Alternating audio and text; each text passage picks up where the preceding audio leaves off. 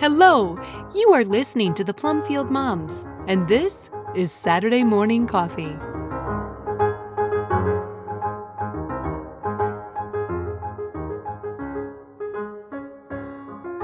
You Brought Us Out, a reflection by Diane Pendergraft, originally posted at theglorioustable.com. All scripture quotes are from the English Standard Version unless otherwise noted. We went through fire and through water, yet you have brought us out to a place of abundance. Psalm 66:12.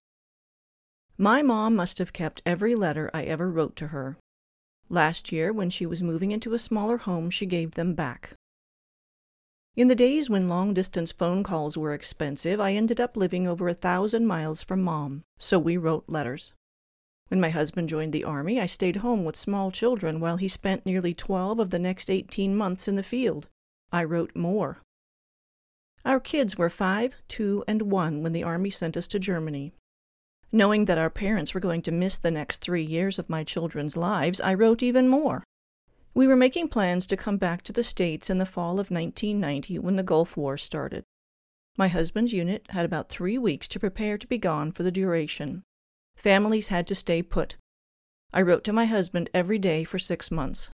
My mom also needed to know we were going to be all right. This meant yet more writing.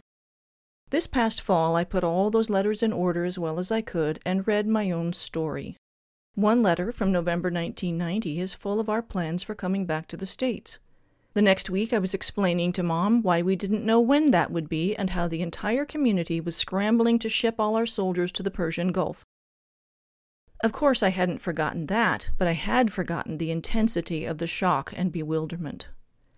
The Army took most of the able-bodied soldiers from the Stuttgart area and left the wives, and some husbands, and children in a foreign country. They told us to keep a low profile because we could be targets for terrorists. They stopped our children's school buses to sweep for explosives before they entered the post where the school was. My son's teacher told me the entire class would break down if someone came to her room with a note because the kids thought someone's dad must be dead. Friends gave birth to their babies while husbands were 3,000 miles away. Newlyweds struggled with the separation. Women divorced their absent husbands and went home to mother. And yet, I have trusted in your steadfast love. My heart shall rejoice in your salvation. I will sing to the Lord because he has dealt bountifully with me. Psalm 13:5. I was often lonely, but I knew I wasn't alone. There were times when I was afraid, but I was never hopeless.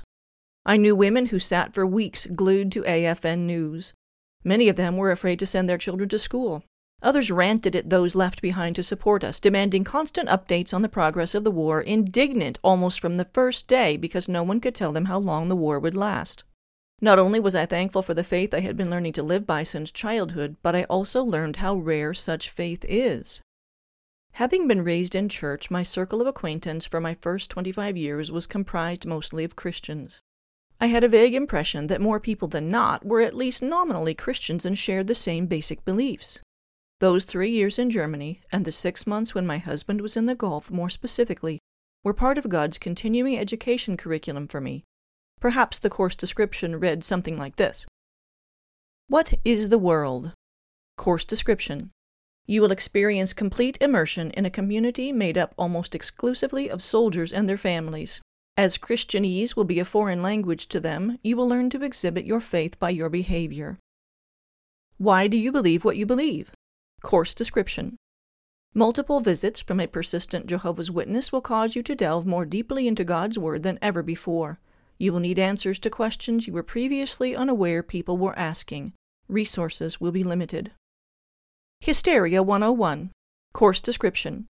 You will gain first-hand knowledge of the spectrum of behavior among people who have no faith in God. You will pray and remain calm, offer your hand to the fearful and hurting, and leave matters in God's hands when your help is rejected. Increasing faith, waiting with patience. Course description. You will squarely face the fact that your husband may not come home and learn to say, "Though he slay me, yet will I trust him." Job 13:15 from the King James Version. This course will be ongoing. For the remainder of your life, you will be given new assignments at irregular intervals. Your grade will not appear on your transcript. You will have finished the course when you hear your Jesus say, "Well done, good and faithful servant. Enter into the joy of your master." This was just the first semester of my freshman year. Your curriculum is tailor-made for you. Quote, "Make me to know your ways, O Lord. Teach me your paths. Lead me in your truth and teach me, for you are the God of my salvation. For you I wait all the day long." Psalm 25, 4-5. Learning to live by faith is a process, a lifetime education. Take time to reflect on the courses God has assigned you so far. Remember that He doesn't mean for you to work through them alone. Ask Him for help and seek support from Christians who have already completed similar assignments.